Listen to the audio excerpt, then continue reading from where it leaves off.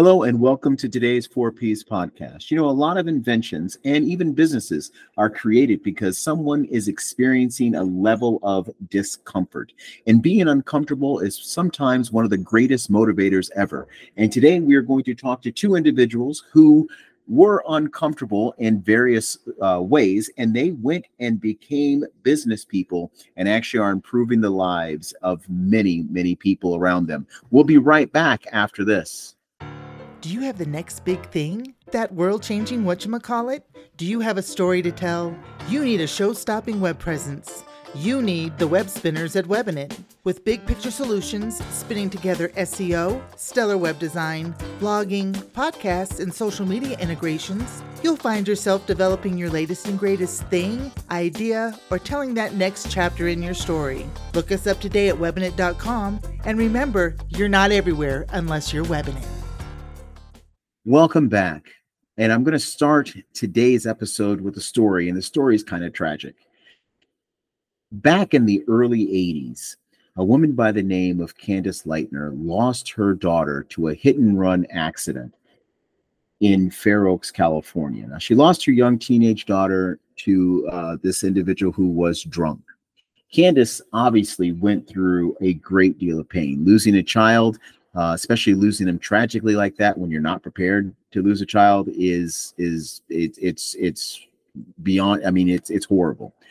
And Candace, through her pain and through her, and I'm going to use the word today, discomfort, she actually said she really wanted to help others and help them in making sure that they don't have to live through the same pain that she lived through. And as a result of that, she founded Mothers Against Drunk Driving. And it is still in existence to this day. And this is it's a great organization, and it helps people.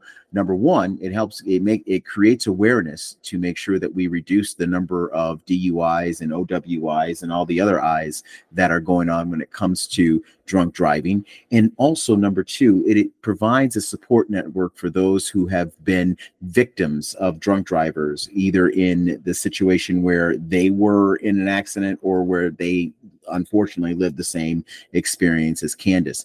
And it is a fantastic organization. It is throughout I think it's throughout the world now. And she did this because she was uncomfortable. Another person in a different way, and in much different way, is J.K. Rowling. J.K. Rowling was living on public assistance. She was literally living hand to mouth for a long period of time. And out of her discomfort, she wrote a franchise, she was the author of an entire franchise that has movies, books, and on Halloween, it's the only Halloween costume you can buy all of a sudden. But she's done this because she was uncomfortable. She was tired of living the way she was living before, and she wanted to move on, and she wanted to do better. And as a result of her not wanting to be uncomfortable, she has provided, matter of fact, people love to read now. There are a lot of young kids who never liked to read before, love to read now because of Miss Rowling. And that was a fantastic adventure that she went into, and trust me, she is no longer, at least financially, she's no longer uncomfortable. And that leads us to today's first guest. And this is an individual who was experiencing a lot of discomfort. And in her discomfort, she was trying to find a way to help herself and be a little bit more productive, and a little bit more, what she was doing was very therapeutic. Her name is Angela Barron, and Angela Barron is now an author, and she is also an illustrator of children's books. And she has literally contributed to the reading and to the knowledge and to the entertainment of many, many children across this nation. We'll be back right after this, and we will be talking to Angela. Do you have the next big thing? That world-changing whatchamacallit? Do you have a story to tell? You need a show-stopping web presence. You need the web spinners at Webinet. With big picture solutions, spinning together SEO, stellar web design, blogging, podcasts, and social media integrations, you'll find yourself developing your latest and greatest thing, idea, or telling that next chapter in your story. Look us up today at webinet.com, and remember, you're not everywhere unless you're Webinet. And we're back. We're back with Angela Barron, but readers know her as A.T. Barron. Angela, welcome to the program.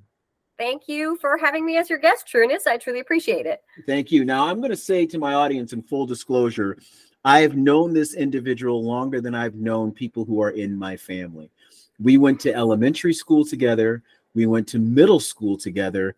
We went to high school together. And then we grew up and moved on. But I have known her for quite a long time. When I knew her back in the day, her name was Angela Leone. And then she went on to become Angela Barron. And then she became a great author. And now she is A.T. Barron. Angela, or A.T., however you want to be called today. Welcome to the program again. What I want you to I briefly talked about how you turned a very dark time in your life into a moment where you are now helping so many people and entertaining so many young people. Can you please tell us a little bit about that period of your time, of your life, and how you got to where you are today? Okay. Well, I'm gonna give a little bit of a pre-game show on this one, because a lot happened in my life to get to that point that I had issues that I ended up turning things around. So when I was little, I did not like reading. That was the last thing you could get me to do. I was too wild and crazy to sit still to do things like that. I wanted to play outside, or if I did sit still, it was usually either because I was drawing or painting. And that pretty much continued on through most of my childhood, through high school. I do remember my first field trip to the Clarence Library in kindergarten. The first book I ever took out was Harold and the Purple Crayon by Crockett Johnson. And that's to this day my favorite book, because I want a crayon like that. And I did recognize the power of children's books, but I never really got into them.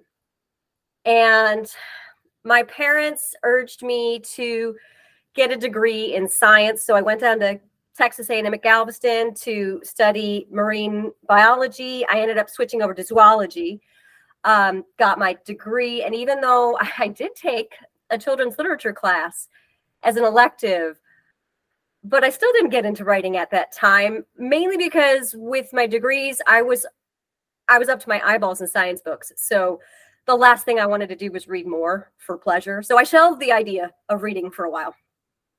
But again, the creative spirit continued, and it kept driving me. I didn't really get into reading until I had my own kids. And if anybody out there is a parent, you'll know that kids can drive you absolutely batty. But not just having kids, the whole hormonal thing that goes with it. So I went through postpartum depression with both of my kids' births, and it was troubling because I'm a bit of a control freak, but not crazy control. And the doctors kept telling me, like, well, what are your major issues? And I said, I can't sleep. And if you can't sleep and you got a family to run and take care of, you are useless during the day. Mm-hmm. So they said, well, here's a suggestion. If you can't sleep, what's keeping you up? Because we don't know if we want to give you medication for it. And I said, well, I just can't get my head cleared. I have so much going on upstairs that every time I close my eyes, it's just gears turning. So they said, well, before you go to bed each night, write down what you're thinking. I thought, well, that's simple. I could totally do that. This is manageable. So each night I would sit down in bed, and I had a journal beside my bed that I would write whatever was in my head. Sometimes it was just things I thought about that day, grocery lists, making sure I remembered to go and put things down as far as like doctor's appointments or who I had to contact the next day. And then other things like phrases I had heard, or really good words, or little story ideas that had been squirreled away up there for a little while. Those started pouring out onto the pages. And, the next morning I'd get up and look at it and like, okay, I need to take these bits of information so I can take care of them today. But the other stuff kind of stayed in the book until I started really digesting what I wrote. And that was kind of how I came about the idea for my first book, The Bamboo Bear, which was this little panda waking up in the forest, and she's now starting to learn who she is and how she's different from the world around her. So I wrote the story, and then I thought, well, this is a really good idea. This could be something that the kids would enjoy. My kids liked the story. I thought maybe I could publish it. And I knew nothing about publishing, not a darn thing. But I got the words written. I thought, it needs pictures. I was going to have someone illustrate it for me, and then kind of slap myself in the forehead because I can draw myself. So I did the illustrations, and I really liked the way it turned out. So I went with publishing it on my own and used, Amazon's the beginning works of what they have now for Kindle to create it. And then that led to the next story, which was also one of the ideas that I just percolated out one night, which was Slowly But Surely for the Sloth. And it just kind of took off from there. So every time I feel angsty and I need a release, I just start writing. And that gives me some of that freedom, because now my head's not all bogged down with all these ideas. It's now on paper, or it's on my computer, or in some cases on my office windows, because I'll use a dry eraser marker to write my ideas there too. So it's nice to have that release of information and then put it to good use. So not everything I think is just useless prather. It's got some purpose to it. So not only are you an author, you are also a businesswoman. Yes. And yes. You are an illustrator. Do you obviously do illustrate for other authors? Is that correct? Yes, I've done some illustration for some other authors. Sandy Barton came out with a book back in 2015, I believe it is, called The Tree, and it's a Christmas story that she wanted me to help her with. And I'm also currently working on some illustrations for the National Science Teachers Association's Science and Children's Journal in the poetry column. They wanted some illustrations to complement the poems that they have every 2 months.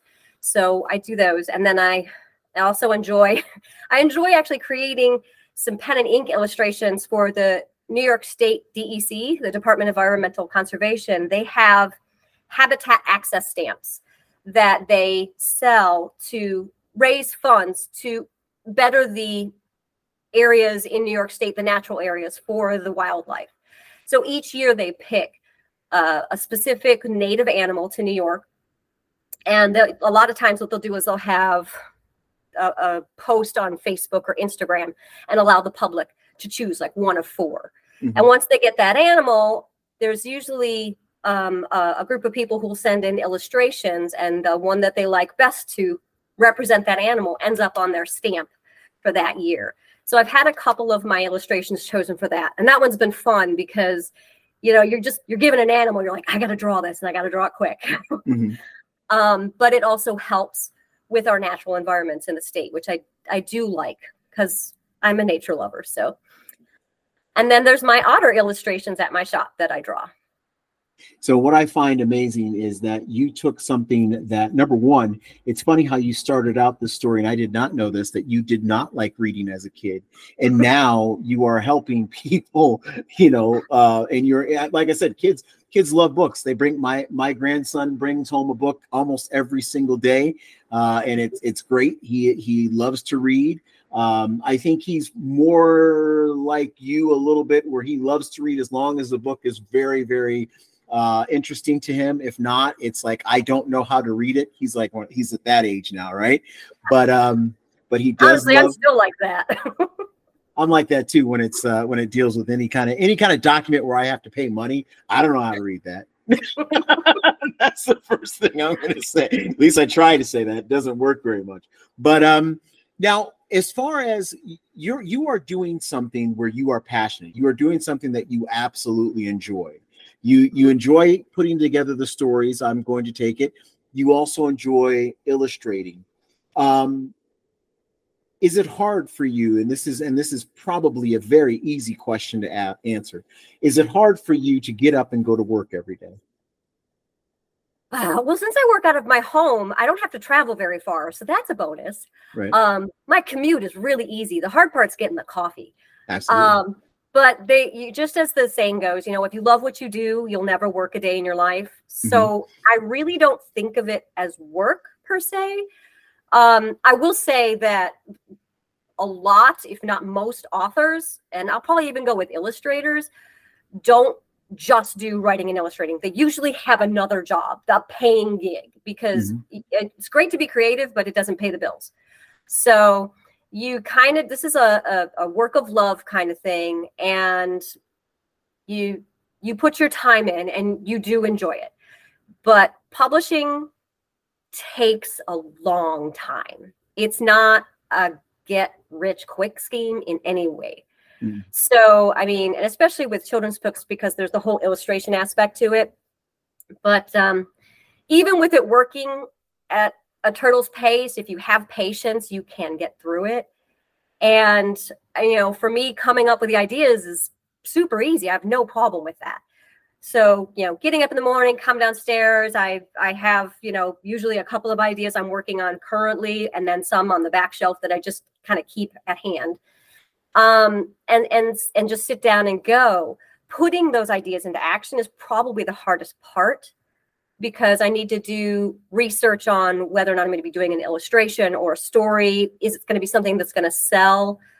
And is it going to be something not just to sell now, but maybe 2-3 years down the line, because that's how long sometimes the publishing of a book can take. So you got to forecast as far as you can. Wow. And the writing, I do enjoy. I'm not a wordsmith, but I would like to think that I was a wordsmith. And I know I said that Harold and the Purple Crayon is my favorite book, but honestly, I'm gonna really say the Thesaurus is my favorite book, because when I'll come up with a word and I know there's a better one. And so I'll just start thumbing through the Thesaurus to see what word really captures what I'm trying to say. I like to draw with words as much as I like to draw with my paints or my pens and pencils. And writing can be difficult. And it doesn't matter if it's a 32-page picture book or 100,000 word YA fictional fantasy. It's going to take time. And then there's the editing and the critiquing and the polishing and the querying. Oh my God, I hate querying. But as much of a challenge as it is, that's exactly what I think of it as opposed to work. Okay. And I like a challenge. I believe that through adversity, we grow, and I'm growing so fast.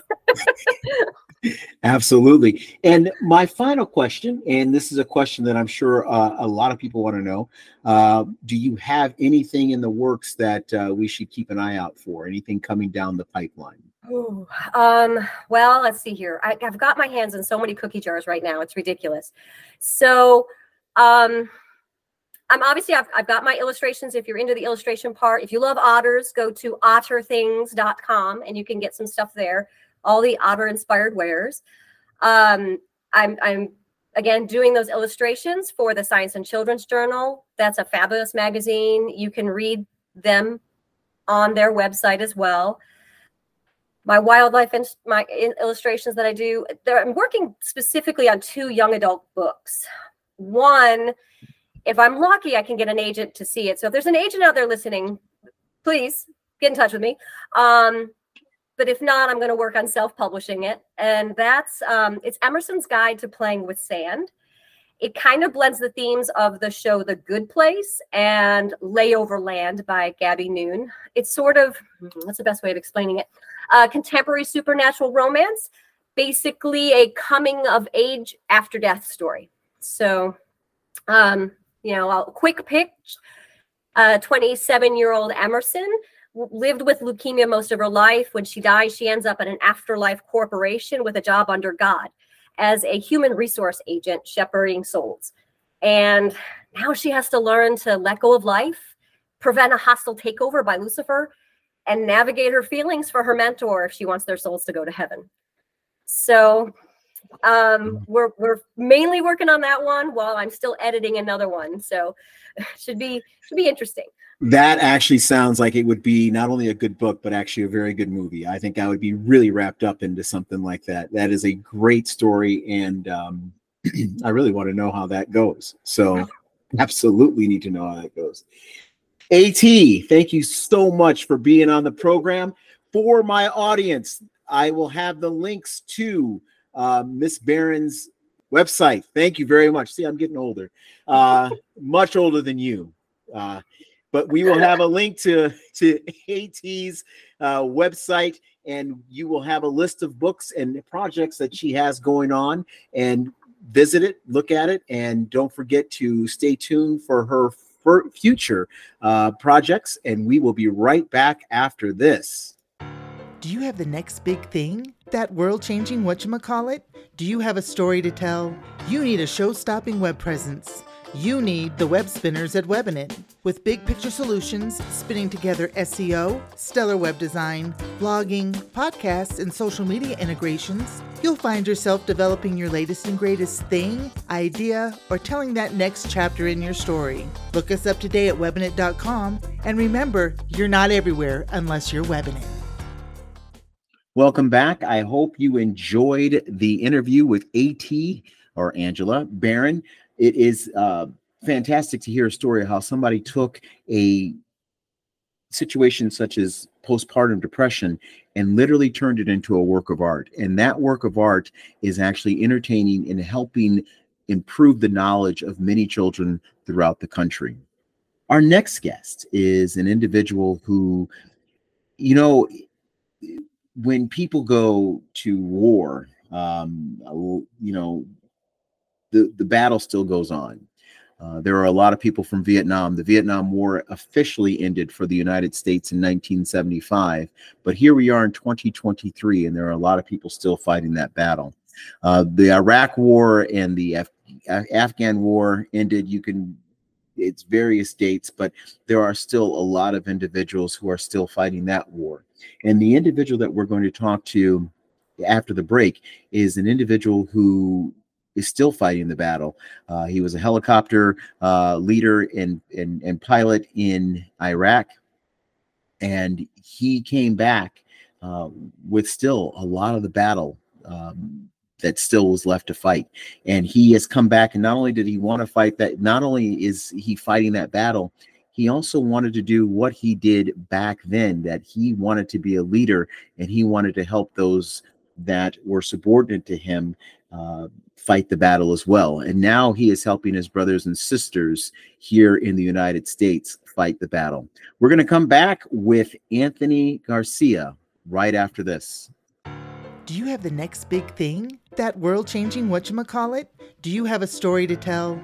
You need a show-stopping web presence. You need the web spinners at Webinet. With big picture solutions, spinning together SEO, stellar web design, blogging, podcasts, and social media integrations, you'll find yourself developing your latest and greatest thing, idea, or telling that next chapter in your story. Look us up today at webinet.com, and remember, you're not everywhere unless you're Webinet. And we're back. Like I said, you know, this episode deals with people who have become entrepreneurs, and they become entrepreneurs because of something that happens. And my guest right now is an Iraq War vet. He has a strong story to tell. His name is Anthony Garcia. He's with Pure Post, which is a company. Anthony, welcome to the program. How are you doing? Oh, I'm doing great. Thanks for having me. This is a pleasure. Well, thank you very much. And I want to start off by thanking you for your service. Thank you for your service in Iraq. You have a very special job, and it's funny that you kind of told me a little bit of the backstory before we started interviewing.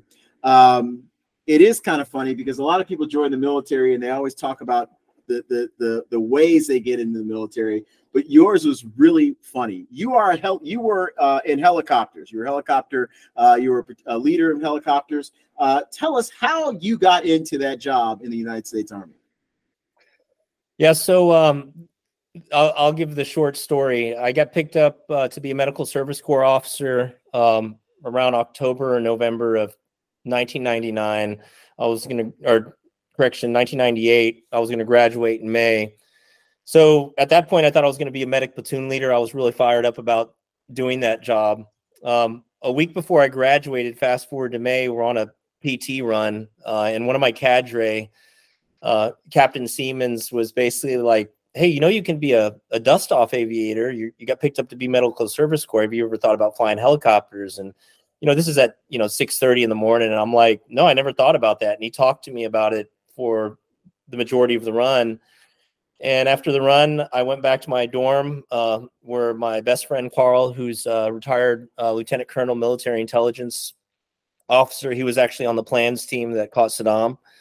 I started talking to him about it. I mean, it's like 21-year-old young dudes, started drinking some beers. It turned into a really good idea to apply to flight school, primarily because of the flight suit. I was like, oh, I'll wear a flight suit. Maybe that'll help me with the ladies. Maybe it'll make me more I'll be more, attractive to them, which was kind of a jokey thought, but that was pretty much it. And so after that, I went down to ROTC and filled out an application.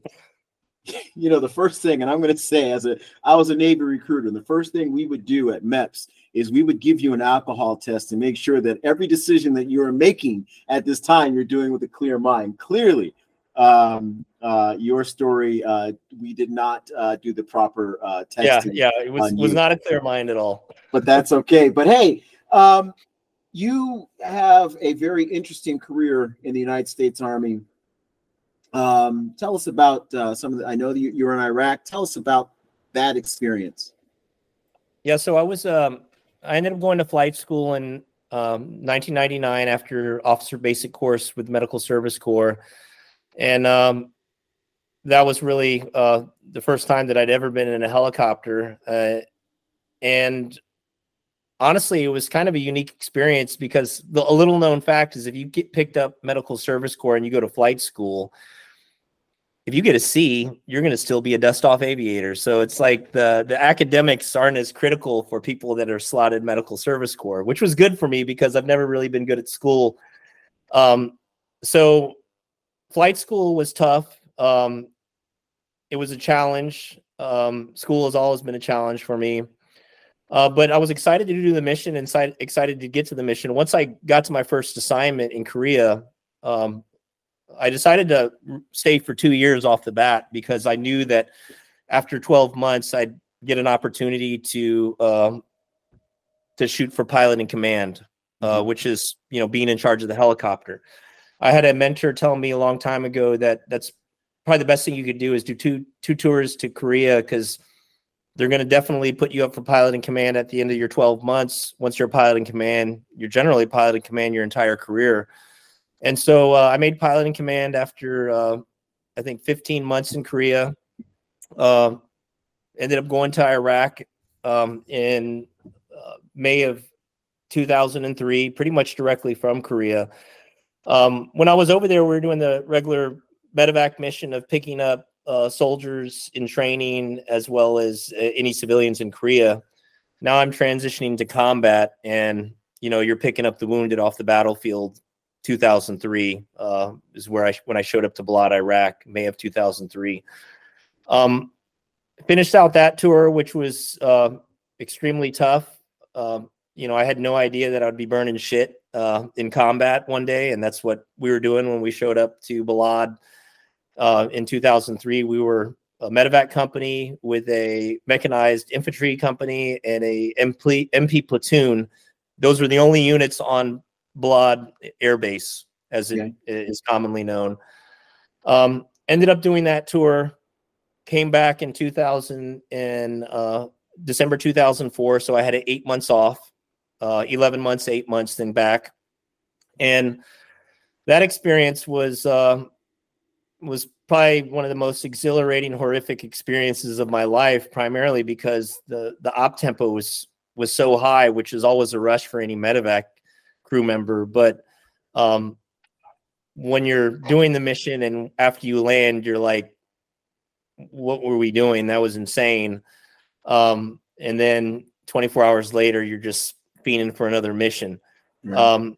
We were typically on duty for 72 hours. Then we'd have 24 hours off, maybe 48 hours, and then back on duty for 72 hours, which means that when you come on duty, you're second in the hole, which means, hey, if a medevac mission comes and the primary crew on duty takes it, then you're next in line.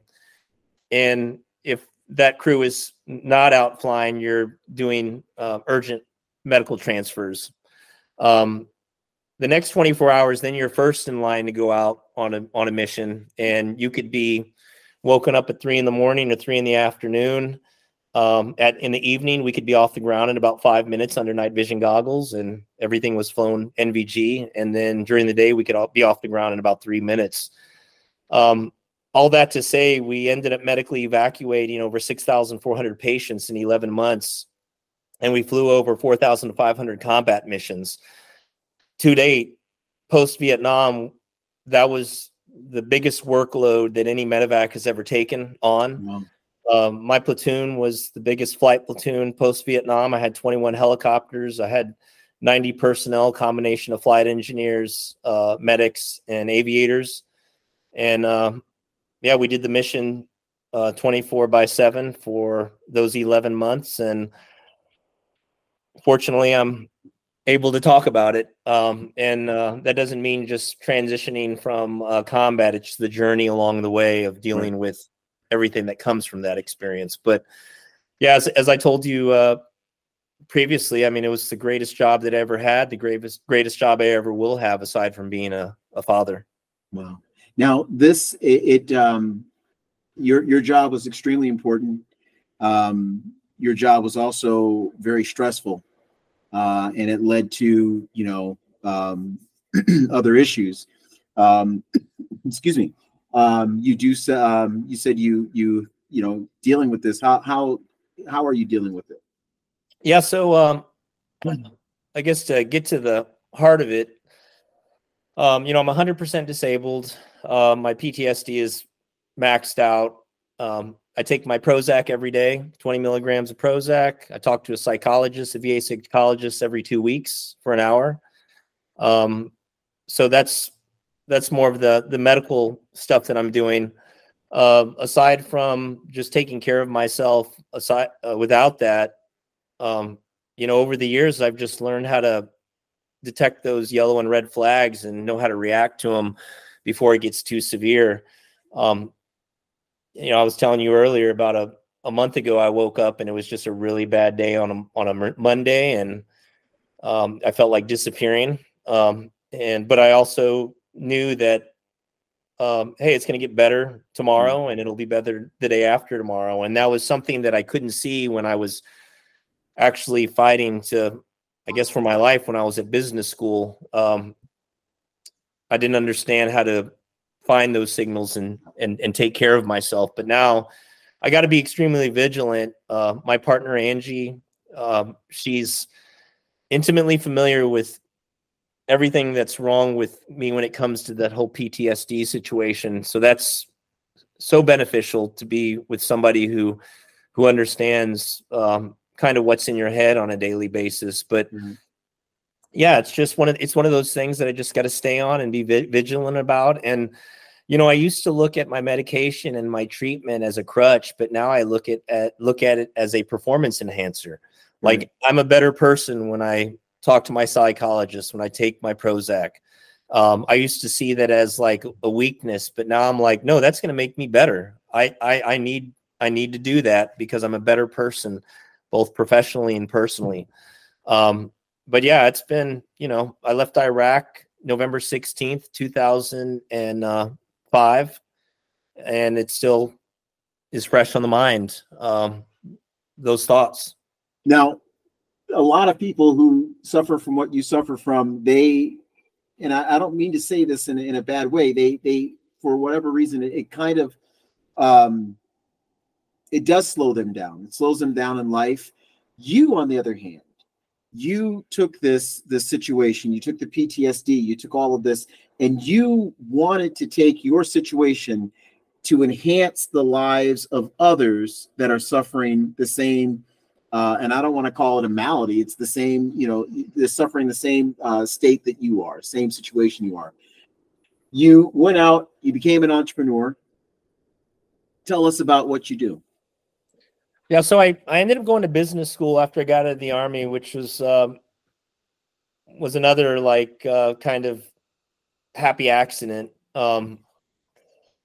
And I didn't know what I was going to do all the way up until I left. I was given a full-time offer between my first and second year to do merger and acquisition work at United Technologies.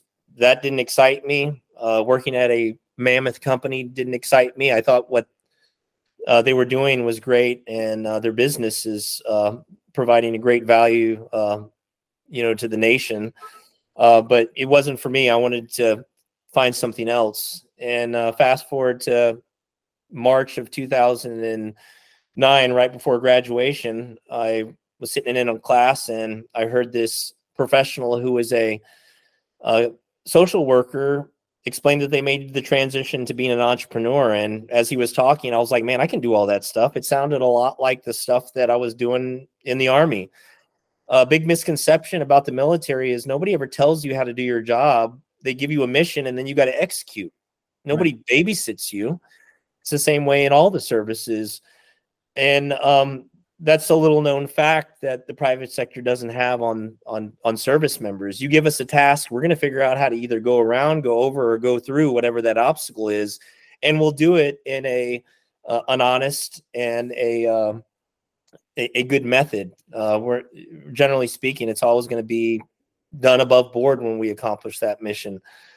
And so I was like, hey, let me look at that. Maybe there's something that I can do to help veterans and their families. I didn't know what I was going to do at the time, but I knew that I wanted to do something. So I ended up taking a job at a startup in Ithaca, New York, just to understand how the whole startup thing operates. And after about 5 months of that, I decided, okay, well, if I really want to do this, I'm going to move back to San Antonio. I got to sell my home. I'm going to have an estate sale.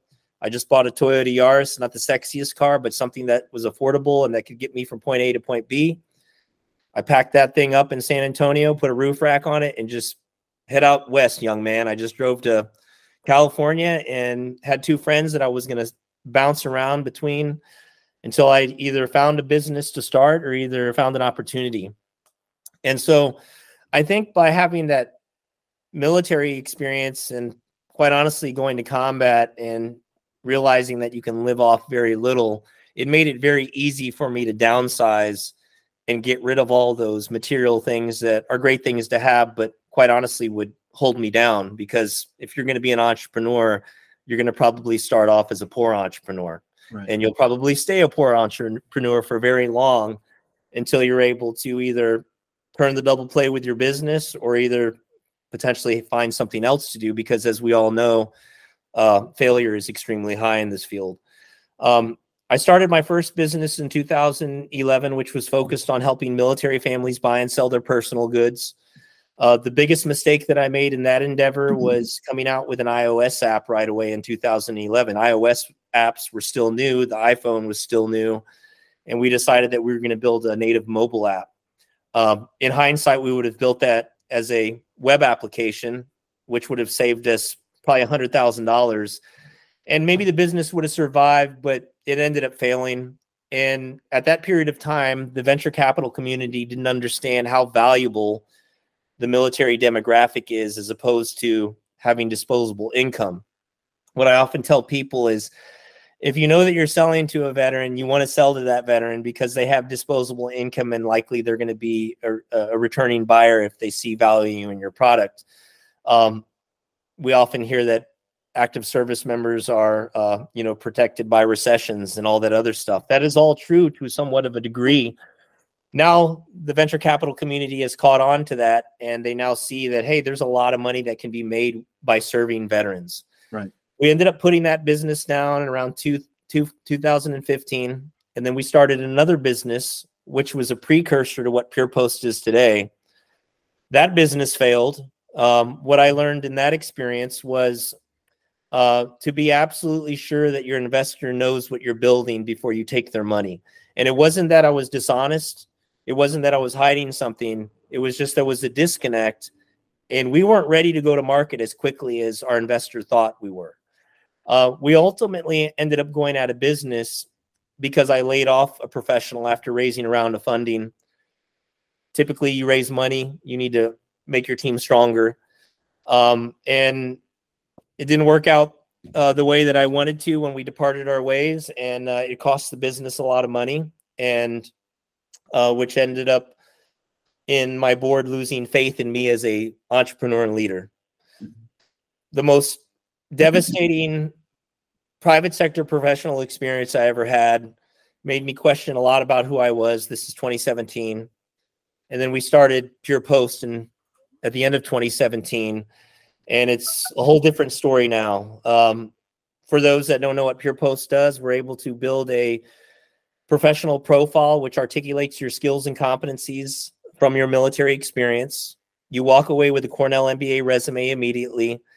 You walk away with knowledge of every skill, key actions that would have been applied to those skills. You're able to receive job matches based off your experience rather than the particular job that you did. And then in turn, for employers, we're able to educate them on what the veteran brings to the table, to the bottom line. And I'm happy to say that this business is now turning out to be a success after, I don't know, roughly 14 years of doing this. Kind of getting back to my background, I think what's kept me at this is that military experience of having that grit under my nails that's allowed me to just put my head down and keep driving forward. I mean, this isn't going to kill me. So that's pretty beneficial when it comes to my background. However, it is extremely difficult. And honestly, as I look at where I am today, I'm grateful to be here, but I can honestly tell you that I'm not sure if I would do it again. Because it's hard and it's ugly. You're constantly making sausage as an entrepreneur, but that passion from that experience is what has been driving both me and my father. My father is a formal behavioral scientist in the United States Army. He developed the technology based off his military experience and his private sector experience. And he's also been driven on the fact of that experience that his son had. In 2008, I was suicidal for the majority of that year. And so we've always had that in the back of our mind. If we can help a veteran get a job that's preventing them from slipping backwards, having purpose when you come out, making money when you come out of the military is essentially that tourniquet to help you to continue to care for yourself after service, because you don't need to experience combat to have this type of trauma. Right. Peacetime is extremely difficult. The training that people do on ships, on aircraft, out in the field is extremely dangerous. We're all affected when we make the transition, and we all have this baggage that we have to learn to honestly turn it into a weapon for good in the private sector. Well, I'll tell you, Anthony, first of all, thank you for your service. And I'm speaking for all veterans to say thank you for providing. I mean, that's one of the hardest things. I know we have those classes that we take, and they used to call them TAPS when I was there. I don't know what they call them now. I know they call them something different. But when we got out to say, this is how you fill out a resume, this is how you do that, you spend all these years in the military. Even if you just spend 4 years in the military, when you get out, they give you a 1-week class. If that, I think it's like a 4-day class. And they say, okay, now you are ready to be a civilian. That is not the truth. And that is where a lot of the depression and stress and added anxiety comes, is when they go out and they do that. And to have a service out there and have a business out there like yours that can literally, help someone at least navigate and turn their experience, their military experience, which is very valuable in the civilian sector, into real, understandable, comprehensive civilian terminology is a wonderful thing. And for your father and for you both to, first of all, you have a firsthand knowledge of the behavioral aspect and of the mental anguish that it comes from, and then your dad with his therapeutic, I don't know, or behavioral science. Thank you, behavioral science aspect. I think that is a wonderful thing to have to help, because you are two people who truly understand what a veteran nowadays needs. Anthony, thank you for being on the show. For our audience, especially for our veterans or for family members who really want to reach out to their sons, daughters, brothers, sisters, cousins, moms, dads who are getting out of the service. The Pure Post website address will be in the podcast notes. You can click on it, get a lot more information. Anthony, again, I am honored for you to be on the show today. And not only am I honored, I'm honored that, I'm honored to say that we served together at the same time. We did not know each other, but we both wore the cloth of the nation. And also, I will humbly say, in the recent events of the Army beating the Navy, you guys got us this year, but don't worry, we're going to get you soon. I say we're going to get you soon. I'm not going to say we're going to get you next year. We're going to get you soon. You know that. We're going to win one day again. But yes, thank you so much for everything. And we'll be right back after this. Do you have the next big thing? That world-changing whatchamacallit? Do you have a story to tell? You need a show-stopping web presence. You need the web spinners at Webinit. With big picture solutions, spinning together SEO, stellar web design, blogging, podcasts, and social media integrations, you'll find yourself developing your latest and greatest thing, idea, or telling that next chapter in your story. Look us up today at webinit.com, and remember, you're not everywhere unless you're Webinit. Welcome back. I will say that the interview we had just now with Anthony was powerful indeed. It's touching to know that there are people out there that, even though we are no longer reading about battles or things like that in war, that there are people going to bed at night. There are people who have defended our freedom and who continue to defend our freedom, who are actually going to sleep or staying up or whatever, and they are still fighting battles. And these battles are difficult, and sometimes during these battles where, in actual physical battles, there are always ground, air, and sea support. Sometimes there is none of that to be seen, or at least they feel that there's none of that to be seen. I really do appreciate what Anthony and his father is doing to help veterans cope with civilian world and also cope with becoming civilian employees once again, and helping civilian employers link up with these individuals who are very motivated, very dedicated, and really want to get back to, just get back to life in general, get back to regular life and be contributors without wearing a uniform, be contributors in the civilian world as much as they can. And I really do thank Anthony and his father for their service, and I thank them for their continued service in not only helping the veterans, but helping industry as a whole. We will be back again next week. We have a lot of great guests, one of which is my cousin. He is an author as well, and I cannot wait to have him on the program. And another is a story of fantastic. I mean, just it's an enlightening story of straight up redemption. And a matter of fact, that's what it is. It's just redemption all the way through.